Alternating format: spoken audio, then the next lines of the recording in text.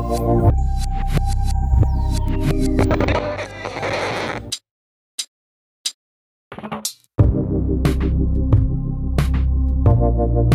Matthew McCleary. And I'm Mitchell McCleary. And this is Movies While They Sleep, the podcast where two brothers watch movies and talk about them after their families have gone to bed. Welcome to today's episode where we watched Christopher Nolan's latest release, Tenet. And that's all maybe we thought. What? Oh, nothing. All right, let's hop in that turnstile and head backwards to a conversation that has already happened. And is also about to happen? Yeah. All right, let's jump in, sleepyheads. I guess we should talk about Tenet. We've been talking for like a half hour. Don't want to talk about the movie. It's so funny. I saw Tenet. Tenet was a fun movie-going experience for me the first time I saw it because it was in this weird little 3 or 4 week window in our county back in August, September, when movie theaters were actually open again. It was like late summer, COVID cases had gone down, and so movie theaters started opening. I saw Tenet, and then I like flew to Ghana 2 days later. And like I had a good time. I mean, we'll talk about the movie, but so I saw it. I was like but I don't know. I had weird feelings about it, and then I came home, and it, a few months later, it was out on digital, and I watched it again, and I don't know. I liked it a lot more the second time, and then kind of I remember. Yeah. I saw your Letterboxd review. Yeah. And then revisiting it this week, I'm like kind of blah about it. Well, do you want to set up as we jump in the kind of the set the stage for the drama behind this movie and why? Oh yeah, and kind of the surrounding conversation. Yeah, kind of the meta conversation about its release and all of that. So this is this is Christopher Nolan, and when Chris Nolan makes a movie, it's aside from a superhero movie, this is the biggest kind of event movie that exists at this point, really. Like a Quentin Tarantino. Yeah. But I think even bigger because Tarantino is going to do well, but Nolan has a wider audience, it feels like. Yes. And even like there are still some people who see a Tarantino trailer because I worked with him. And we're like, it seems weird. Yeah. The Nolan stuff, and it's funny because I mentioned aside from superhero movies, this is about as big as a movie event can be nowadays. And even though it basically is, is kind of superhero stuff. And Nolan really became Christopher Nolan doing the Batman movies, doing the Christian Bale Batman movies. So Dark Knight, all those. And so Tenet was just a huge production of a movie. And I mean, this was going to be the movie of the summer. Great timing for Warner Brothers because even if the pandemic happened, Marvel didn't have a lot on its slate because everything had wrapped up the year before with Endgame, and they were just kind of slowly going into this new phase. And so Tenet was going to be a big deal. It was supposed to be like last July or something, and then the pandemic started, and all of these summer movies started getting pushed. And the very first domino to fall was No Time to Die, the James Bond movie that was supposed to come out last April. It got pushed all the way to November. And I remember thinking then, oh, this is crazy. And No Time to Die, by the way, still has not come out and is not coming out until this fall. Within a week of the No Time to Die announcement, the Fast and the Furious movie, what is it, the 10th one? I don't know, or is it the 9th one? Have you ever seen a Fast? No, I've never seen a Fast and the Furious movie. I've seen a Tokyo Drift race on cable while waiting for like Seinfeld to start on TBS. It's crazy. I feel like I've seen the most of any of the movies I've seen is Tokyo Drift, like in a waiting room somewhere. Yeah, exactly. I'm sure that's the best one. Must be if that's why it's on cable so often. Okay, Fast 9, right? People are shrieking at the ignorance they're hearing. So Fast 9 gets postponed an entire year, which was like crazy. It's like, oh geez. And Warner Brothers never said anything about Tenet. It was like kind of later in the summer, and I think they were hoping it would, everything was going to be calmed down by then. And I mean, it was like nothing. And then it was like, oh, it's been pushed back just 30 days. And this was also at a time where studios were making decisions between pushing back movies 6 months or a year versus just releasing them digitally and hoping they were going to make some semblance of money through digital release. Or the thing that Warner Brothers did in late fall after Tenet is released with all their stuff is for 2021 they said, you know what, we're going to do a day and date release for all of our movies in theaters and on HBO Max, right? Which is like was a huge deal. That was a big announcement when that happened. And there's still even been just even in the news this week kind of fighting over what's happening with Dune, which is kind of this big sci-fi epic that was supposed to come out the end of last year. This Denis Villeneuve movie with Timothée Chalamet. I mean, a huge cast, and there was some contention over like they really didn't want it to just go to HBO Max on the day of, like Wonder Woman did on Christmas. So and Dune has some cursed history, doesn't it? Well, yeah. And Chris Nolan, I mean, he is, and he always has been. So this is one of the new things. He's a very big proponent of the theater going experience, particularly in the size and scope of his movies. He does a lot with IMAX, and it's not just that it's not just that his movies play on IMAX screens, but he shoots with the IMAX cameras and really designs particular scenes and sequences for the IMAX experience. And if you notice, you'll actually see in some of this stuff, the aspect ratio will change when it's like kind of the IMAX camera stuff. And so Chris Nolan's like, nope, Tenet is going to be the movie that is going to reopen and save movie theaters in America, basically, in spite of the pandemic. And the pandemic killer. Yeah, he was not gonna let Warner Brothers release this to digital, and it had to come out. I don't know. I had heard some things that the way these studios and their budgeting works is like they have so much debt in the budget of these movies that they really can't hold on to all of this debt for so long without just releasing them and try to making their money. And Tenet being this $200 million plus budget movie, needed. Good Lord. I know, it's crazy. Was something that kind of needed to make some money for them. He's like, I have to fly a real plane into a real building. No, it's not just that he had to crash a real giant plane into a hangar. It's that it was cheaper to buy the plane and blow it up than it was going to be to do the special effects for it. What? Yes. Did you hear that? No. It was going to be cheaper to buy the plane and film it really blow it up than it was to pay for all of the special effects. Wow. I don't know how any of that works. So I'm gonna, whatever. Yes, here. Instead of using miniatures and visual effects for the plane crash sequence, Nolan determined that purchasing a Boeing 747 proved more cost effective. I love that he determined that. He's like, no, seriously, guys.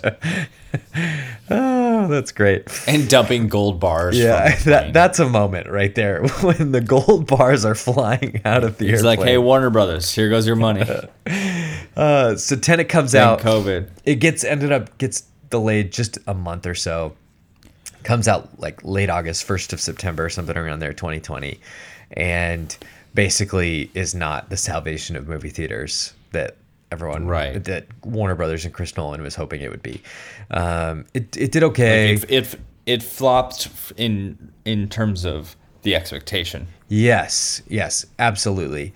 And because, and I think the movie is ill-served by that conversation, Like it flopped because of COVID. Yeah. Oh, It would have destroyed. yeah. And at that point in the pandemic, things were okay overseas, especially in China. So I think it did really good business in China.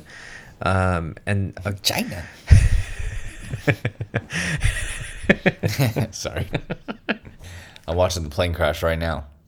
Boom. Why does as I'm watching it right now, one wing exploded before it even went into the building? It's got a big engine on it. The engines explode. No, but it didn't hit the building yet. I don't know. It's like we got to make sure that wing goes too. Yeah, right now, according to Box Office Mojo, Tenet is $336 million in business. So it made over 150 million more than its budget. So they probably broke even on this, but that was not the intent. That was not the goal. It was supposed to be baller. Yeah, money. this was supposed to be something insane, and I think the movie's ill-served, like I said, by the production and the release conversation around it. I think if it just that without the pandemic, it would have done great business, and we would have all kind of been like, yes, this is another Christopher Nolan movie. What do you want? Right. Like, but so what? But even that, for some people, another Christopher Nolan movie is like the movie that is going to be memed on and obsessed over for the next 5 years. I want to talk about that. I remember. I'm going to ask you. So you've seen Inception, right? I've seen Inception. Okay. I think I've only seen it once in theaters. So Inception, I think, was a big deal. Kind of what Inception to me feels like the movie that is quintessentially now what people refer to as a quote unquote Christopher Nolan movie. Mm-hmm. My favorite is The Dark Knight, and those movies really kind of stand on their own to me. But like Inception is like, this is crazy, and he's just this is so creative, and the science fiction and the hallways rotating. Oh my gosh. So I didn't see that the summer it came out. I was overseas that summer, and I heard about it, and everyone's like, oh my gosh, you got to see it 5 times to really understand it. And I remember walking out thinking it wasn't confusing. But the only reason I was thinking that, not to be like pretentious or like I'm smarter than everybody, is because so many people said beforehand, like, oh, dude, your brain is going to be, you're going to have a headache walking out of this thing. That was how I felt. Was everyone's like, you have to see it so many times to understand it. And I remember, like, I don't know, it must have been a year later. I had a DVD of it or something. It was like it was like midnight. I had like finished like a paper for college, and I'm like, I'm gonna start this movie. And I watched the whole thing, and I had no problem understanding it. You're like, and and again, it's not an arrogant thing. I don't mean that as a pretentious thing. I just was like, oh, okay. I mean, I think I understand it. And I don't like, there are parts of that, if you think too hard about it, it's like, oh, this is a plot hole and this is like a confusing thing. Right. I rewatched it last year and I thought it was enjoyable, and I do think the visuals are cool. Right. But like, they create dreams. It's all nonsense. Like, he can do whatever he wants. I don't care. And I'm it's fine. I go with it. But what about this movie just captured people? I don't know. I don't know. Because then I feel like the same thing happened with Interstellar, which I did not see. I don't have anything against it. I just never got around to seeing it. Yeah. But that was the talked about for the next however many years movie. I feel like. Yes. Like there's this cult of Christopher Nolan. But that's funny because Dunkirk didn't get that much conversation, but I like Dunkirk more than. Yeah, Dunkirk is my favorite. Tenet, more than Inception. Yeah, Dunkirk is far and away my favorite thing he's done beside The Dark Knight. Right. I really like Memento. Yeah, I like Memento too. I haven't watched it in like years, so maybe it hasn't aged well. But yeah, Dunkirk, Memento, and Dark Knight are my 3 for him. I mean, and all of these things, right? They're all, even Tenet, Interstellar, Inception, Dunkirk, every one of them, and Memento, every one of them, Christopher Nolan has been interested in stories that are concerned about time and how we play with time and how we conceive of and construct time. So Tenet is not a new thing for him. It's new in the approach. Right. But it's also like the stakes are not new. Like, the world could end. Right. That's what Interstellar is about, you know. And so it's a grand movie, you know, and that's where he's at. You look at Memento, it's a small budget movie, but Right. it is at, you know, it's very complex in its storytelling and what it's concerned about narrative structure and time and all of that. And now he just has all the money in the world to play with. Right. I feel like the crux, the thesis for this movie is in the beginning when the scientist girl who was in the Harry Potter movies, Fleur, Yes. when she is like explaining the concept. And okay, my biggest problem, I'll just say outright with this entire movie, is not even the like confusing plot line, but the expository, a never-ending expository dialogue where just like the entire movie is them explaining like physics of why this could make sense, or like, oh, that's the grandfather theory, let me break that down. And it's like when she at the scientist is explaining it and it's confusing and she's trying to explain how the bullet is inverted and then she says, don't think about it, just feel it. I'm like, if you would have stopped trying to explain it at this point and just like, And it just be Let it- action set piece, action set piece. yeah, I would have enjoyed it a lot more, even though I don't get it. Because I don't think that, because that was the biggest complaint with the movie. I don't think the vast majority of people are just stupid. No. I think that it's not laid out clearly. It's not being communicated well. And that's how I feel is the difference between this and some of his earlier work. So Right. like I think let's talk about Dunkirk for a second. Dunkirk has this interesting structure.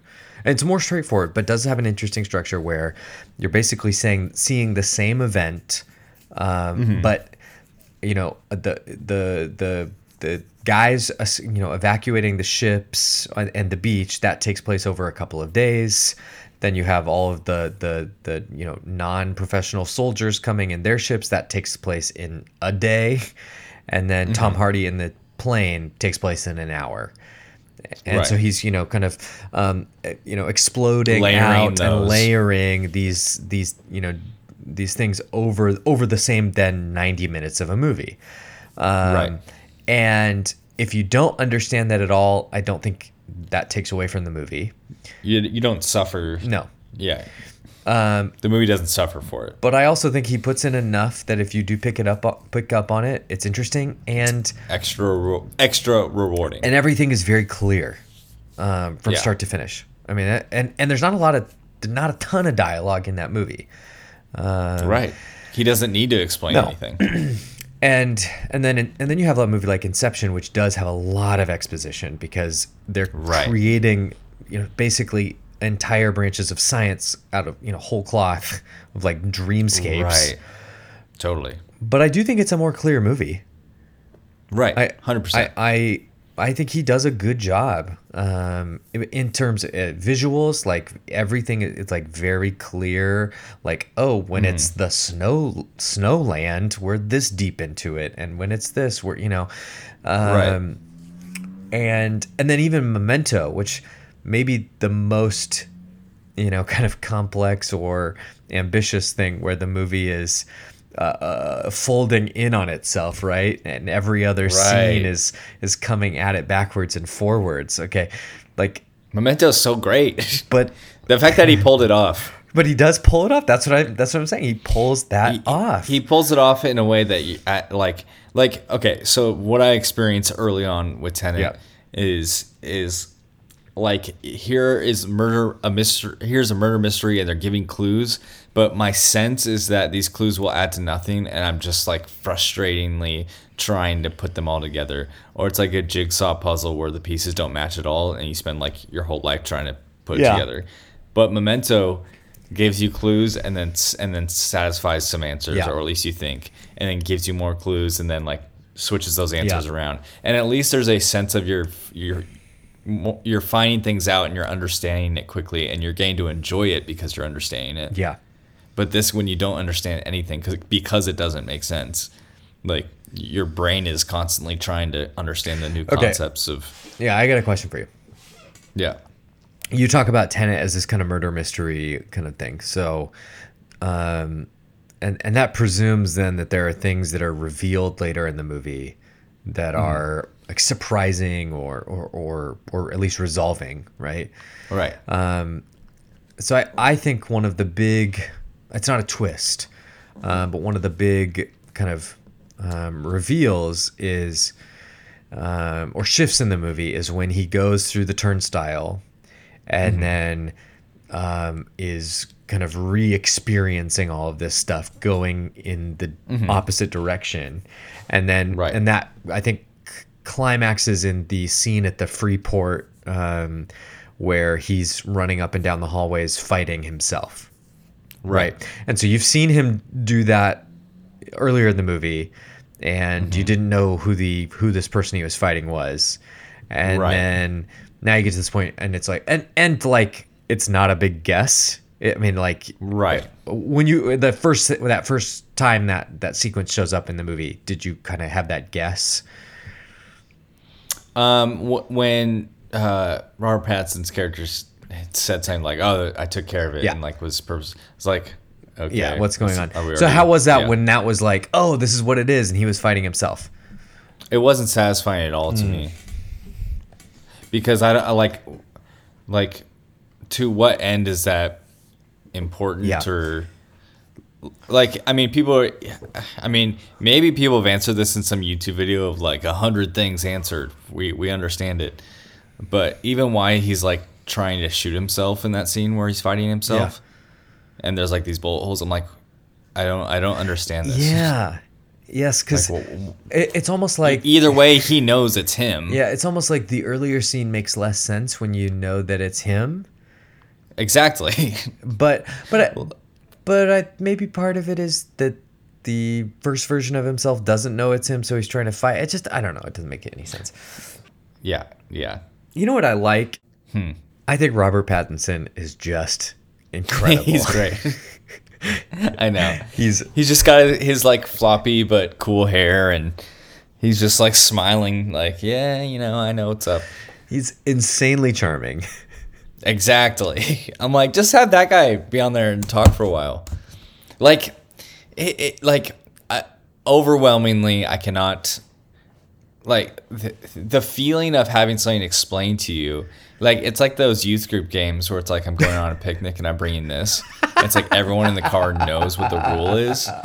It's like it's not fun to have every character in a movie try over and over to explain to you why this is like totally valid as a plot. Yeah. And it's still not land for you.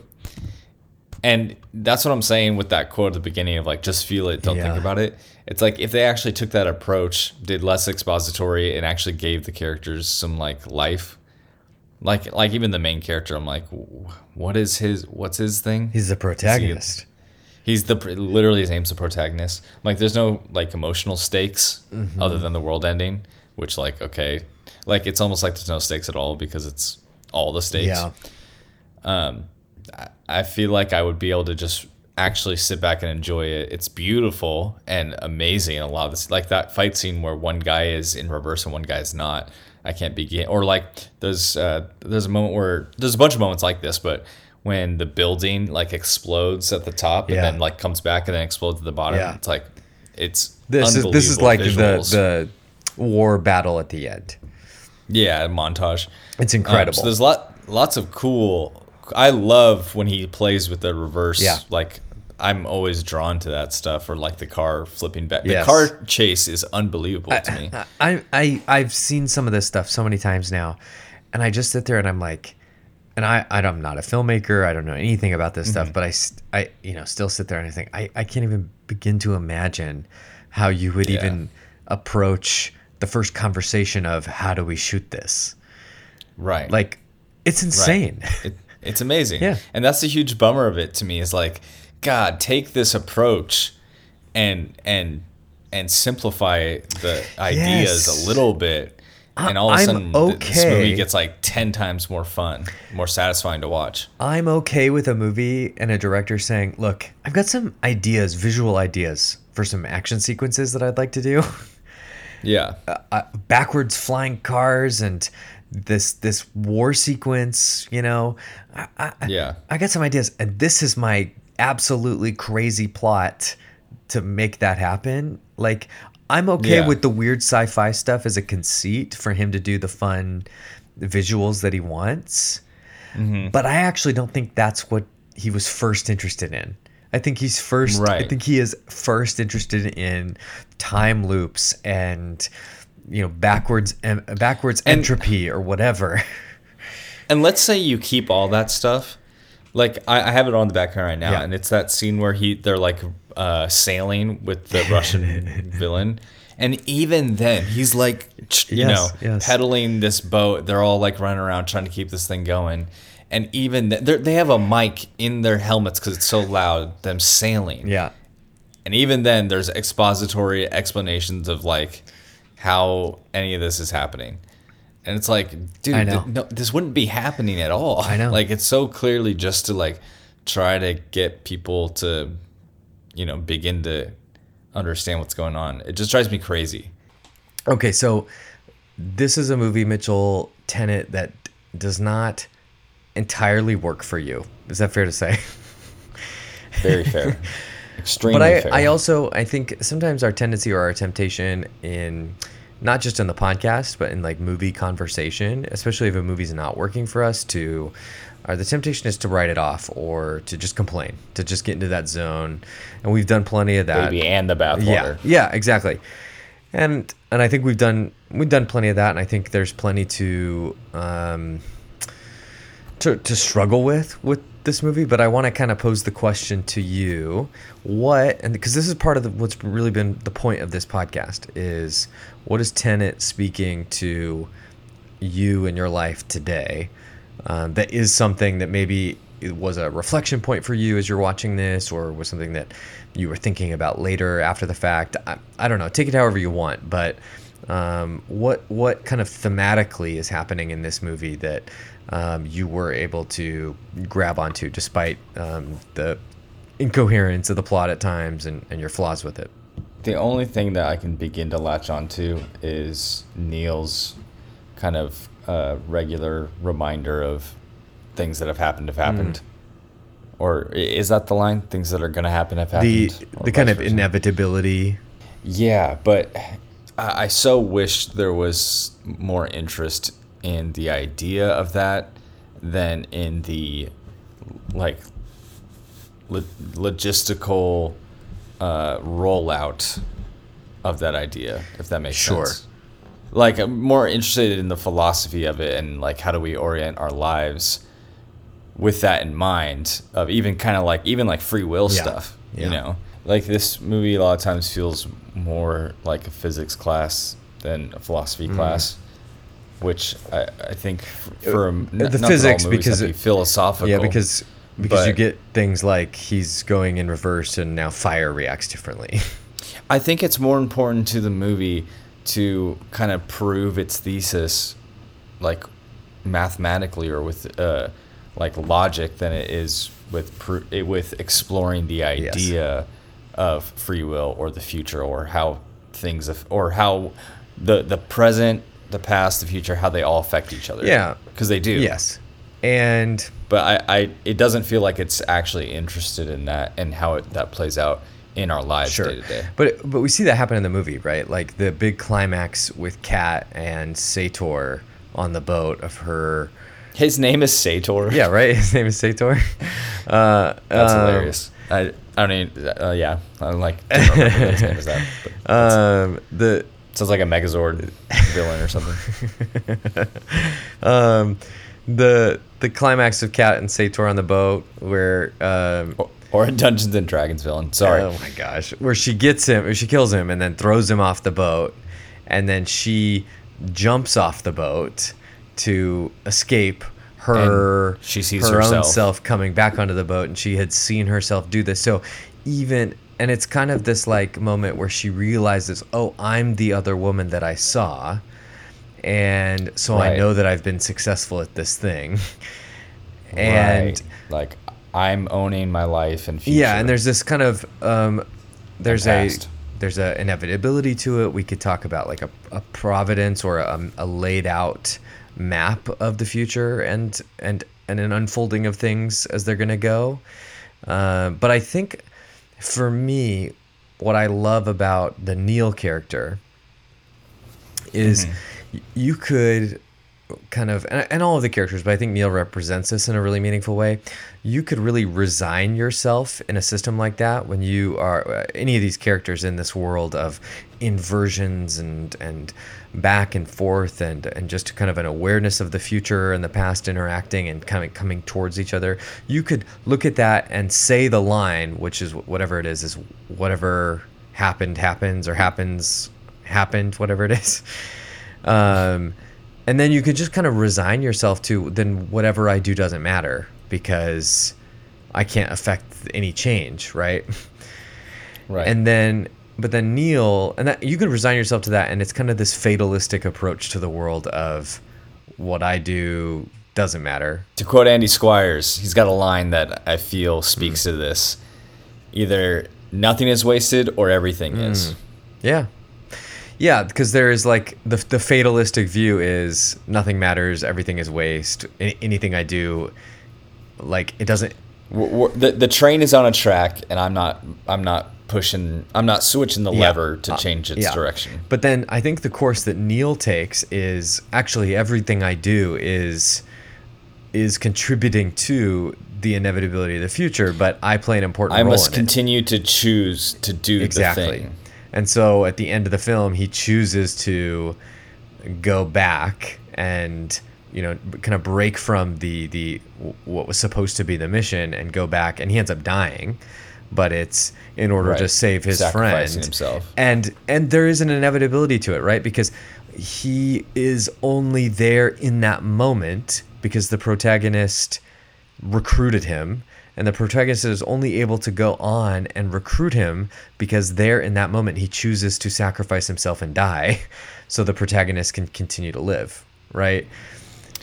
And he knows that, but he chooses not to view it as this fatalistic, this is my sad death destiny and I'm upset about it, but rather I get to choose to basically save my friend who I've enjoyed. Well, and the world, yes. But again, we talk about this, but there's this. It's a strange thing in movies, and Nolan in particular, where there's like the crisis on a global level seems too abstract, and there's this impulse to bring it down to a singular. It's Kat and her son.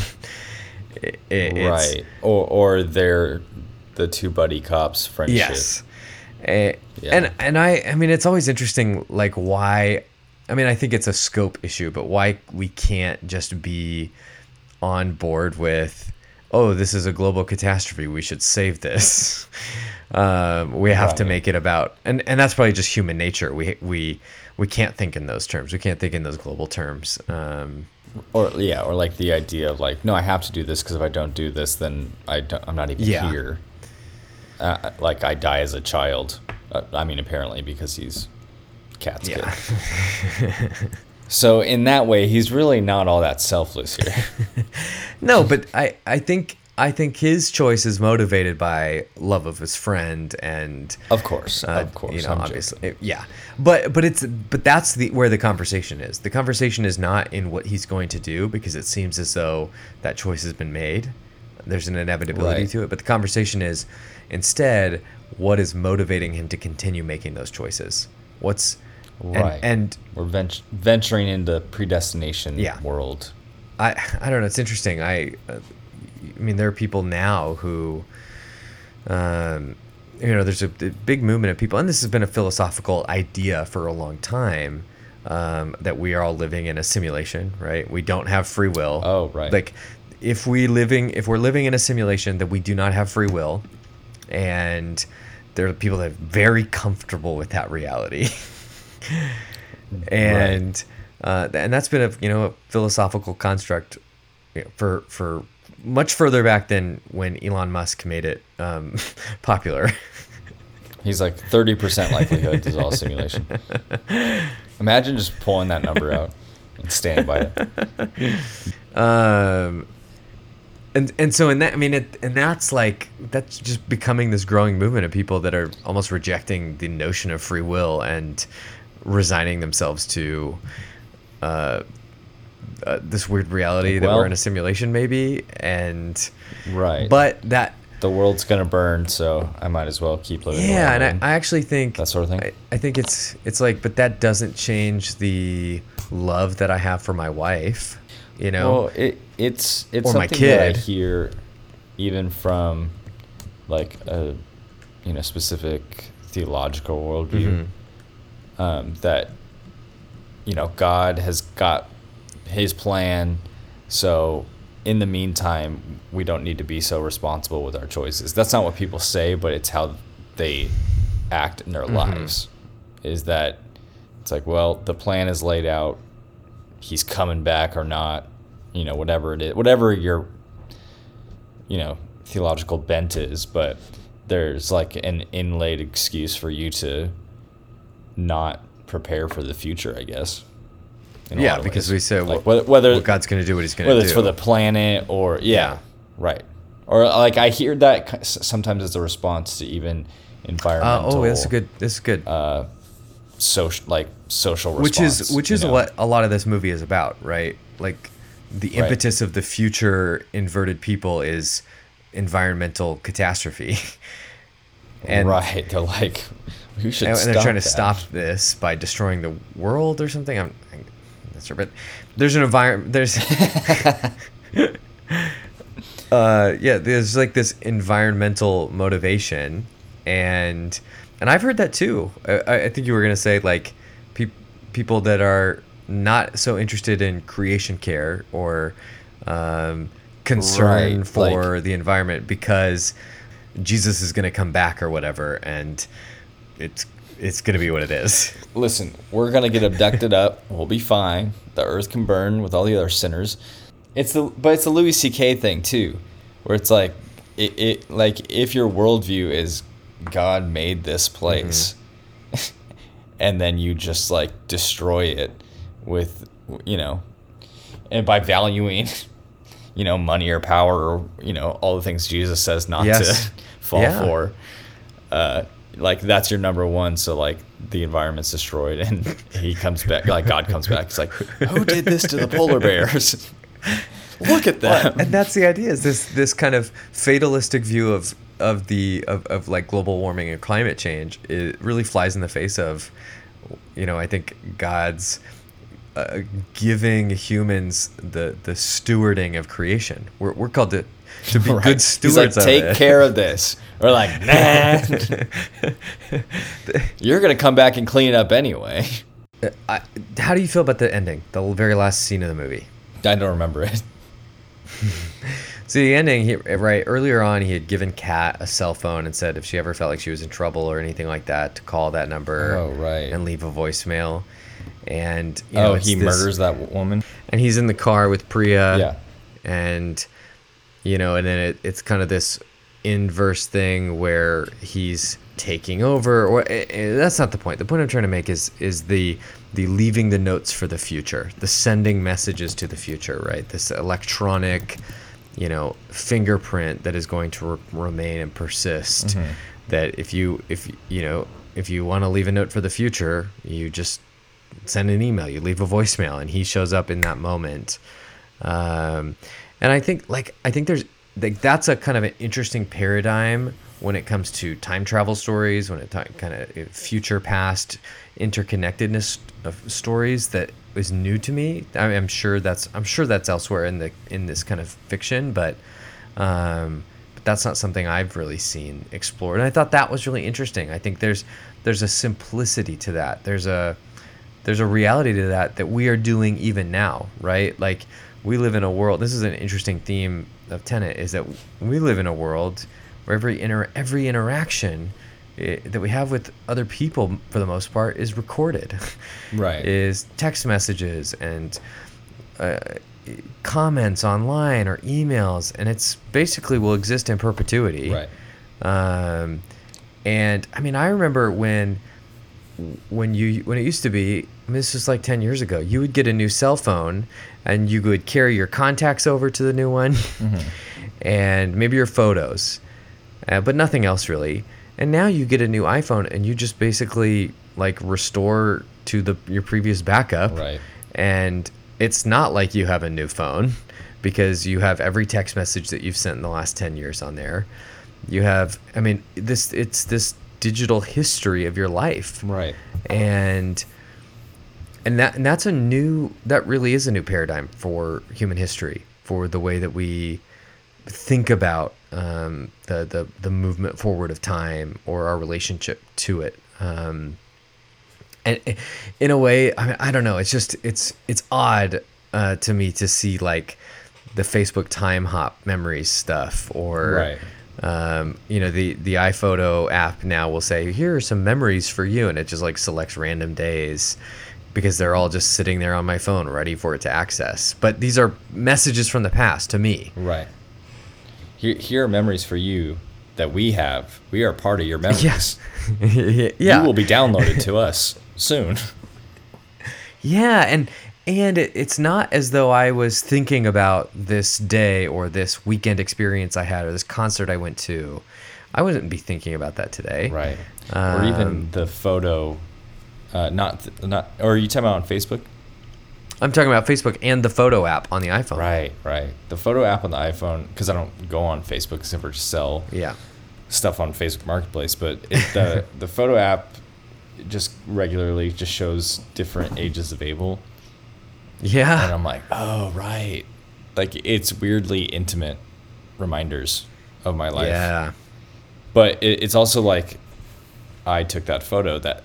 I chose to make that memory. It's not like they're capturing stuff without me knowing and then showing, Totally. It's very odd. I go on there and I see, I'm just doing it right now. And on the memories for you, it's here's a trip to Ghana that I did. Here's a different trip to Ghana. Here's a third trip to Ghana. Here's a fourth trip to Ghana. Here's something from 6 years ago, totally unrelated. Like, it's all these little discrete moments and memories, Right. none of which happened on this day that we're recording, but are all just random collections of things. Right. And that's just being pumped to me. And that's just so different than the way we have previously understood or interacted with our memories. Right. Which is a really interesting headspace and theme to explore that I don't think Tenet does.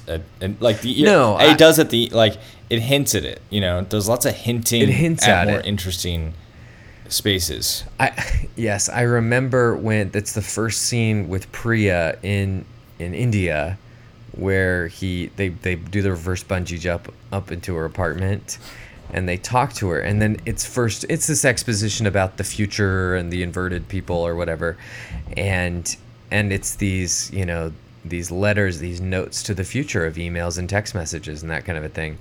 And I remember hearing that for the first time when I watched this movie, and I was like, that is so fascinating. Like, I want to like crawl into a sci-fi novel that's all about all about that. Right. The trafficking of information between the past and the past and the future. Right. In this world where the future can go back and interact with it. That's endlessly fascinating to I feel me. like you just explained that concept better than the movie tries to for 2 hours.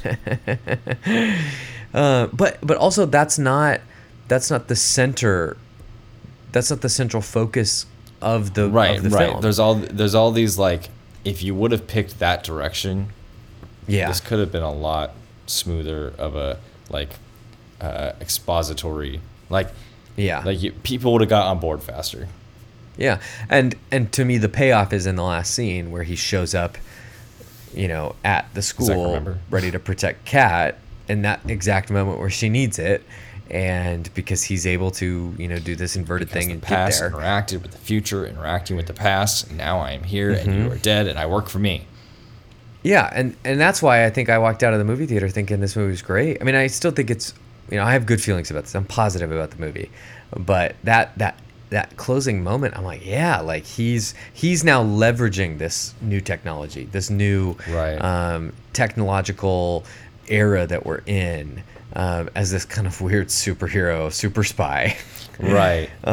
saving people. And I'm like, oh, this is great. Like, there's so many threads where I'm just like, I want that version of it. I want that thing, because these are interesting ideas that are being presented in small ways Right. that could have been explored And more. if it was explained more clearly, it wouldn't have to be, there wouldn't have to be so much hand holding, because I feel like even in that moment when he says to her, I realize you weren't the one I was working for. I was working for me the whole time. It's like, dude, Yeah. like she's going to say like, dang it, he figured it out. It was him he was working for. It's like, that is so clearly for me to be like, oh, I know. oh, you know, Yeah. have that, the meme with like the equation surrounding like, oh, figuring it out. Yes. Well, and notice that's not the effective part of that last scene. The effective part of the last scene is the payoff of Kat being Right. able to communicate with Right. him. Because I don't care. I don't care like who at what point he's working for, like at any moment. Like he's just doing his stuff. Right. I don't know. I've got positive feelings about the movie, but there are issues with it, and I think, you know, we're talking about this movie too long, for at least for me, for like, because I don't like it, and I know a lot of people do, and it's probably not that fun to listen to someone complain about a movie that you like, but like there are certain things that a movie will do that I will get turned off very quickly, and I think that we have different You and I. different triggers for that of just kind of being okay. because like I've found that you have a lot more grace for movies in general, or maybe this type of movie, than I do, and I'm curious like what are some things that like what are some examples of movies that you do not vibe with, but like and what is the reason for that? yeah, you know, I think the biggest crime a movie can commit, for me, is something that is just not interesting. And Tenet to me is at least interesting, even if it's not always working or not always good. Right. And so It's at least a movie interesting. that is just, yeah, it's at least interesting. A movie that is just boring. If your is- Roger is Ebert so offensive to show me. of like thumbs up, thumbs down, your phrase would just be, "It's at least interesting." Did it get that? I mean, there's so much just like bad, like popcorn movie stuff that's just not interesting. You know, I'm looking through my like low letterbox reviews, and I think like the Russell Crowe Robin Hood from 10 years ago is such a bad movie. Not because it's not like, you know, competently made, right? It's directed by Ridley Scott and it stars Russell Crowe. It's just so boring. Yeah. There's nothing interesting about it, and so that I find, you know, it's a waste of my time. Yeah. What about, so do you know what it is for you? I think that it's probably a similar thing with books, or I mean not music so much, but like respecting the intelligence of the audience. Yeah. And so when a movie does a lot of like, yeah, I get it moments, that puts me off. But the thing that's bothering me also about Tenet is that it's a movie that feels like it's the smartest kid in the class, and it's Yeah. talking down at you when Yeah. it's like, it's not that they're not respecting your level of intelligence. I mean, they are, because they're just Sure. holding your hand through the whole thing. But the thing is, they don't even know where they're going. That's what it feels like to me. Yeah. It's like, Yeah. It's It's like, like the we- well actually guy. yeah, it's like, well, we have to hold your hand for you to figure this out because it's very complicated. And I'm like, but you have the wrong answer to the math problem. To me. Yeah. To me. Yeah. Maybe it's genius and I'm a dummy. Who knows? That's possible too. I do like the question you asked of why we each respond differently, or what is it about a movie that can be really bad for me or really bad for you? Different movies, different things. Yeah. That's something I think we can continue to track as we watch more movies. And I think especially with what we're gonna watch next week, that's a movie that has. Can I say what it is? Yeah, I mean, I think we announced it later in like 2 Yeah, minutes. we'll announce it in a few minutes. We're watching The Tree of Life, and Tree of Life, we'll talk about this. I think it's a masterpiece. I think it's an amazing movie. I don't think it's a perfect movie, though. I think it has some weird quirks to it, and I think it has some, maybe I would even say some flaws. But the things that I respond to, I respond so strongly to. It sets it apart. I respond more. I haven't seen Tree of Life. Yeah. I've seen other Malick Fair, but not Tree of Life. So I'm very excited to watch this movie. But I responded more to the trailer of Tree of Life than all of Tenet. Yeah. There's like 2 shots in that. I mean, there's a bunch of great shots in the trailer, but there's like 2 specific that I'm like, oh my gosh, he's plugged into the human condition, man. It's like a direct line. Yeah, I'm excited for that one. I'm excited to wrap up the Tenet conversation. Yeah. Sorry, Sorry, listeners, if you loved it. Hey, Matthew likes it. It's just not my cup of tea, and that's the beauty of talking about this stuff. Yeah, and I think what's nice is that even though we have relatively ambivalent at best and maybe negative feelings about this movie on this pod, I still think this made for some interesting conversation. And there's definitely interesting things at work in the film, and that makes it worth watching at least once. And the leads are charming. And should do and it's a good hang. Like I don't mind it. They should do a Nice Guys style buddy cop movie instead of this physics test. Yeah. Put Tenet on in the background. Turn the sound off. It's beautiful. You want to move on to segments? Yeah. Do you have a favorite shot from this movie? Yeah. Okay, go for it. I wish we had a theme song for our segments. Oh, we yeah. need to get Andy to do a transitional. Oh, yeah. I mean, we use the intro, but like a fun like segments. Yeah. Okay. You know. Andy, if you're listening, hit us up. Yeah. I think my favorite shot is when he's getting his teeth pulled out, but it's just like him, like one eye is bashed in and red, and there's these, like, he's framed up to where these 2 trains are like kind of meeting at his head, but in the like foreground. Yeah. Like, cause he's in the I know what shot you're talking about. Yes. And like cause you just pulled it up. I'm like, this feels very lived in. Mm-hmm. I'm trying to explain why this, and like even the film grain is bumped up on this shot. Yeah. And it feels like I'm contrasting this right now with they're in the inverter thing and everything's bathed in red, and he's talking to the beret guy who's saying we're gonna go on this mission, and it feels so far from reality. Yes. And I'm like, this guy, this train shot though. One, what's the actor's name again? John David Washington. Yeah, he's crushing this, and he gets to act a little here. Yeah. I feel like most of the movie he's just like the intense guy. Yeah. But this is like the revenge origin, I feel like, but then they don't capitalize on it. Yeah. You know? And what the shot you're talking about is right in the beginning of the movie, and it is weird because it feels very. Does it feel different than a lot of the rest of it? Yeah, it feels like it stands in contrast with so much of the rest of the movie. Like right now, you're landing on the scenes that I'm talking about. We're looking through some stills from the film. Yeah, and it feels visually very different, like you talked about. But it feels like a spy movie, you know. Yeah. Like it just kind of. It feels more composed. Yeah. Like there's actual composition and thought. Yeah. And more so. And obviously that's happening everywhere in the movie, but it's like I think the movie is so weighted down by a lot of the action stuff and talking and the exposition, but the action stuff really becomes the master of the shots and the composition. You know what I'm saying? That's something that, like, as you talk about that one truck scene in The Dark Knight, and you can perfectly visualize it and see it in your head.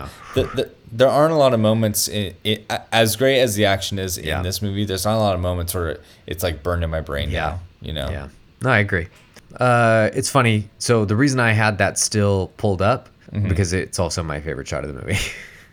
Dang, our first double favorite shot. Yeah. I'm not even gonna pretend to be like, oh no, I have a different favorite shot. That's the only shot. That's the only shot in the movie. No, yeah. I mean, I could talk about sequences. I could talk about a lot of the inverted stuff was interesting when the waves are going backwards. I thought that was a cool image. But this is a good shot from a movie. This is a good thing. Right. Like, this is like a visually appealing thing that you commit to film. Right. The rest of it feels either informed by the high concept or is in service of these big action sequences, and all of it works. I don't know. I'm give me something with Robert Pattinson giving him a wry smile, and I'm also happy. But that's not about a shot. That's about an actor, and this to me is a really well put together shot. So I get the same one. Yeah. I also like when the shipping container door lifts up and he's walking into the inverted world for the first time. Yeah. That's a good sequence. The lighting's nice. Yeah. Like his face when it first pops up with the mask. Yeah. But I do really like the way the all the kind of sci-fi turnstile inversion stuff looks and feels. None of it feels like some magic machine, super crazy futuristic technology. You don't even really see the technology. It's just basically like a rotating door in a shipping container. And I actually really like that, so you don't get bogged down in anything. There's no scientist at a console saying we got to get the levels right. The lightning is like going through everything, and the rating or the readings are off. Yeah, and what it allows him to do is create this very fluid thing where you go in one side and you come right out the other, and you're now inverted. And so those scenes feel very dynamic and fluid, and they are exciting to watch, right? As confusing as it is, and to watch the characters speaking backwards and the sound waves not translating across the blah blah blah. Right. There is such movement in these scenes, and then to him come back and now is surrounded by these soldiers or whatever that are like ready to go, like who all know more than him. Yes. Again, it's like, okay, what is going on? But he's the one that finds or like starts Tenet, the organization. Yeah. And he trained them all in the future somehow. Everyone's just like, what? What? Like, because he can't show up as himself to tell himself. That's against the rules. But he can fight himself. I thought they at one point said that if you come in contact with your other self, but it has to be like a conscious thing, and he didn't. But the future him did know, so I don't know. Who cares? Exactly. Who cares? Take the dialogue away, because who cares? All right, you gave us your 2.5. Yeah. 4 if there was no dialogue. 2.5 for the visuals though, and that car's chasing. 2.5. That's brutal. I don't know. I'm very particular. Yeah. Like in ways that if something bugs me, like I just don't like feeling talked down to or explained for a whole movie. Yeah. I think that's fine. Because I just keep having like, they're just doing this to like try to get it explained to me. Like part of why he feels like a cardboard cutout, the protagonist, is because he's, a stand-in for us as an audience, so that everything can be explained to him, so that can be explained to us. Yeah. Which feels kind of, I don't know, feels cheap. Yeah. And it's this weird thing because, the kind of cliche you'll hear is like, show us, don't tell us, right? Right. And I feel... Which is hard to do, which is like really hard to do. Yeah. So when a movie does it well, it's amazing. This movie's a good example of how hard it is, because they're showing a hell of a lot, but they also feel... Telling even more. They're telling even more, and it still doesn't make that much sense. Right. I've seen the part where the car explodes, but it really freezes him. Yeah. And it's like, right.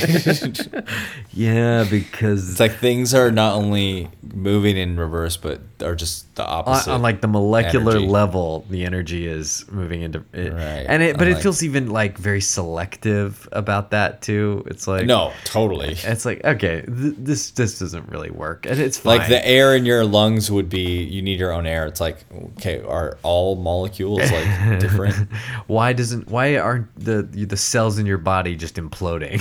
Right. Like, wait, what? Wouldn't the hydrogen in your blood be like, well, never mind, I'm something else? I don't know. Yeah. All right, so that's mine.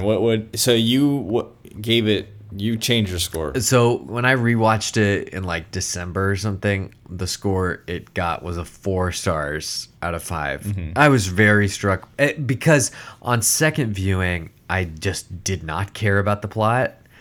Yeah, which sounds like a more fun way to watch it. Yeah, and I just like literally just wasn't thinking about it, and I was just like having a great time watching these guys be charming and have fun, and then revisiting it this week, it loses a little bit because again it's like I have to come to terms with a lot of what's happening here. And Right. it just doesn't work. So I don't know, 3.5, 4 stars. That's where I'm at. I definitely like it more than you, but it's got a lot of problems. Yeah. It's just not my cup of tea. Yeah, Not what I like. and if other people love it, that's awesome. It's just not my thing. this is a weird movie in that there are a couple of movies over the last 15 months that are always going to mean something to me. One of them is Tenet, and because it's the first movie I saw Right.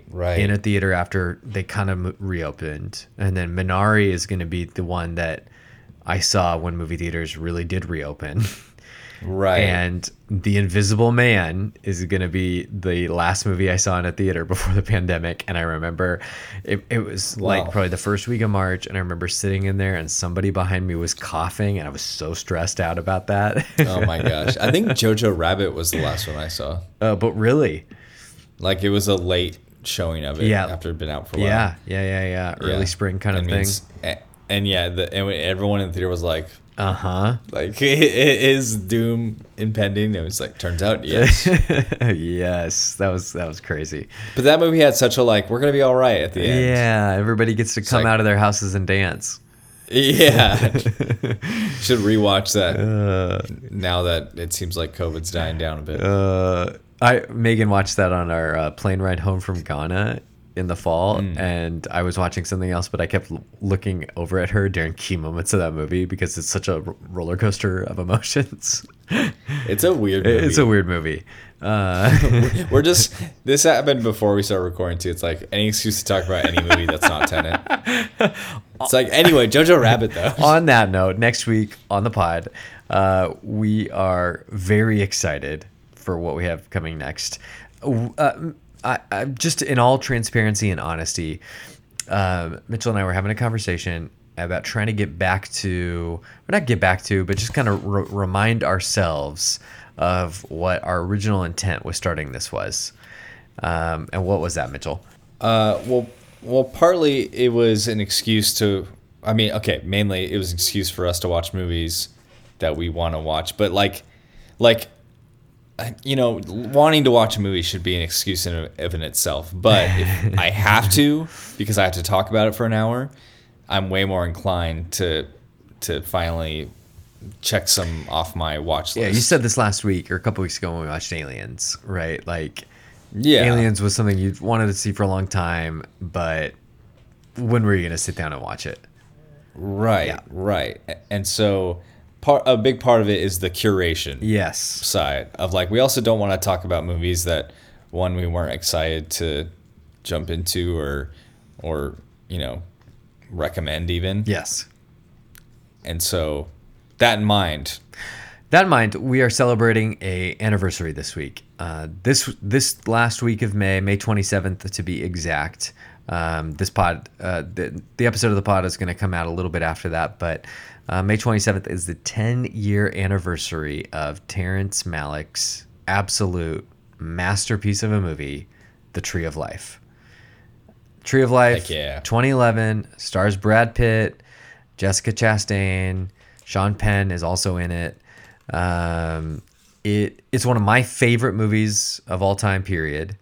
It is one of very few movies where I can say there were moments in the movie where I was like gobsmacked and like almost breathless of, oh my goodness, I can't, this is like affecting me in a way that I was not prepared for coming into this movie.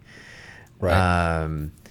So I haven't really revisited it in a few years. Mitchell, you've never seen this, correct? Never seen it. I've only seen from Terrence Malick Badlands and A Hidden Life. When did you watch Badlands? You know, it's funny.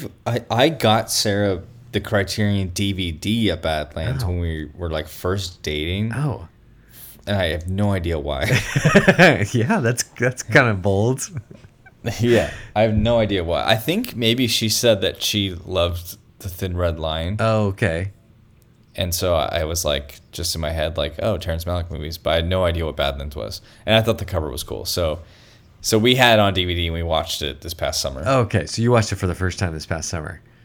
Yeah. It's a wild movie. But, yeah. Oh, my gosh. Crazy. So, all that to Sorry. say, very new to Terrence Malick. But A Hidden Life was fantastic. And we saw that together a couple months before COVID hit. Yep. And there's a spiritual heaviness and weight to his movies that I'm interested in. Absolutely. Like Parasite was my favorite movie of the year in general. Just as like of 2019. Just as movie making goes. But I feel like I walked away feeling the most with A Hidden Life, and thinking about my life and what it means and what I care about. Yeah. It's that interesting thing when we talk about like our love for movies.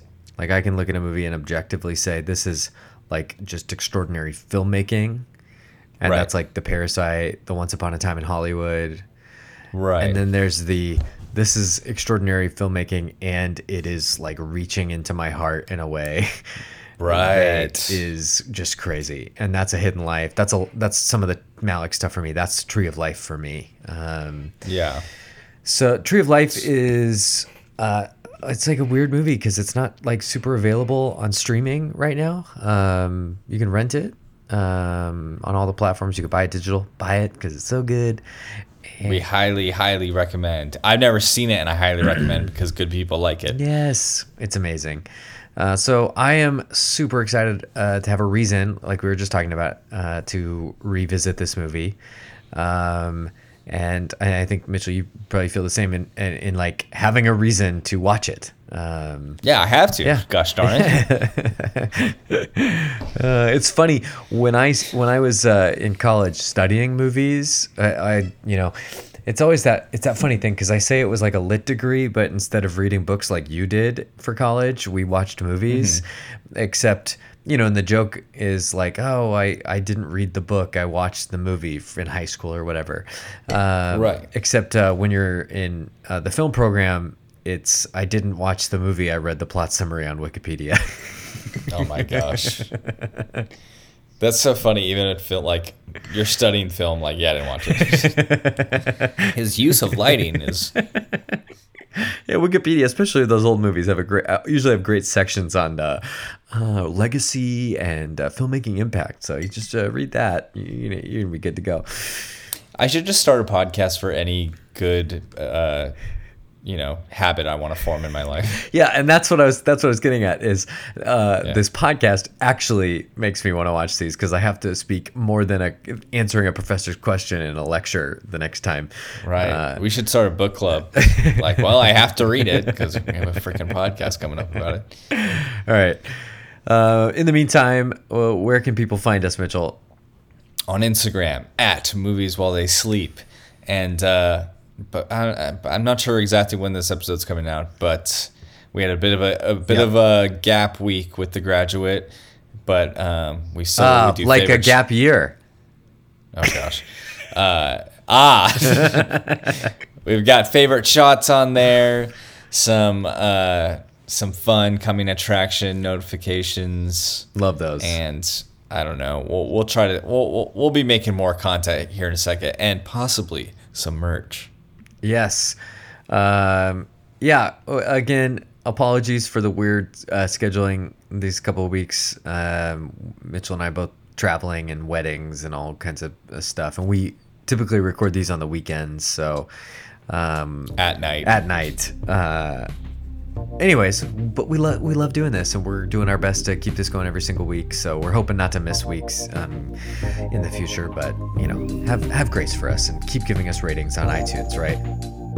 Yes, review and rate the pod on Apple Podcasts, because we're told it helps it get heard. That's right. That's what we need. Well, that wraps up Tenet, and we will see you next week for The Tree of Life. Check it out, everyone. Good night, y'all. Bye. You know why this movie bombed? It's because they wear masks for half the movie. And people are like, stop it. I don't want to see that.